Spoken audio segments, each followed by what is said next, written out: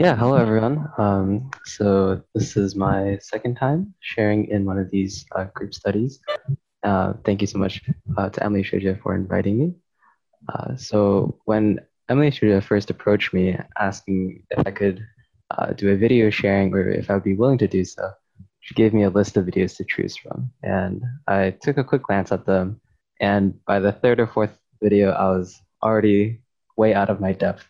Um, their titles like Wisdom in Dealing with People and Matters, What Sutra Should We Chant for the Deceased, The True Meaning of the Seventh Lunar Month, and none of these felt like they were really within the realm of my understanding. I thought to myself, I'm definitely not qualified to be speaking on any of these ideas. I was ready to pass on the invitation, but feared I might as well just watch one, which is the one that we just saw. And I'm sure some, if not all of you, have experienced this before, where you're struggling with something or another, and then you watch one of Master's videos, and it seems like it was tailor-made to help you.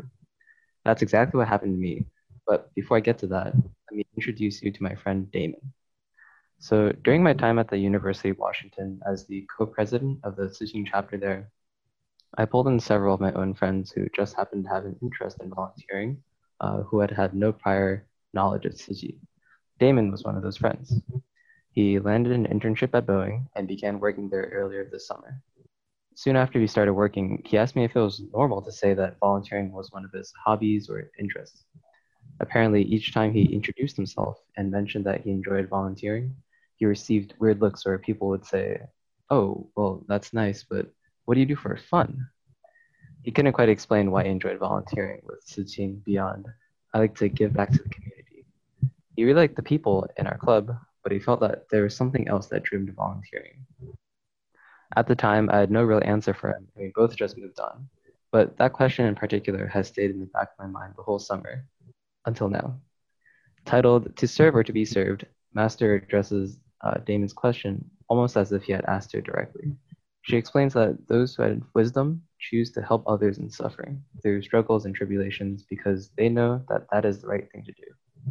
Their attitude towards life reflects a spirit of giving, so helping others brings them joy, peace of mind, and a clear conscience. Others may mock them or ask why they don't indulge in other pleasures during their free time, for it seems like the logical thing to do. When you have time to yourself, why not spend it doing something that is fun? The key, in my opinion, lies in a difference in attitude. Giving to others may not seem like fun to most people, as they may define fun as something that gets their adrenaline pumping or something that makes them laugh until their knees are weak. For people like Damon, though, doing the right thing to benefit humanity is enough to bring him joy. In his mind, the right thing to do and the fun thing to do are synonymous. In Master's video, she refers to the distinction between these two kinds of people as the difference between wisdom and intelligence. Now, I'm not saying that Damon has wisdom beyond his years or anything like that. Rather, that this attitude is something that can be learned and practiced. This is particularly relevant to me now, as I am attempting to hand over my Tsujin Club to the next generation of students. Throughout the 4 years I spent trying to increase our membership and retain any members we gained, the focus was always on fun. How do we make events more fun for them? How can we make them want to attend more often through fun activities and games that supplement community service? Crucially, I missed the mark in terms of emphasizing that service itself provides the fun. It's easy enough to say, like, oh, when we give to others, we also receive something in return.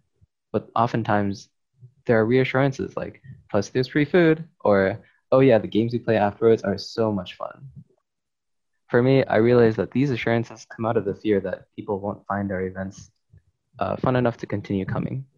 Just a few simple words from Master, however, have changed my entire way of thinking. As I continue offering guidance to the club, I've become more insistent that our current officers focus less on what restaurant we're going to eat at after an event, and more focused on making sure we're providing the right context and frame of mind before going into a service event. Instead of going through the motions in an effort to make the fun come faster, the service itself must be the centerpiece. And really, if an event is done well, the service can be even more fun than the supplemental activities. As easily as people are drawn to the presence of fun things to do, they will leave just as easily when they find things that are more fun to do. While I cannot say I know the best method for effecting this change in mindset, we're working together as a club to find out. I know the theme for this month is do not forget that year. In my case, that is a reminder to myself to not let this next year be easily forgettable, to enact change within and around me as much as I can using this newfound knowledge. Thanks again to Emily Shija for inviting me to speak.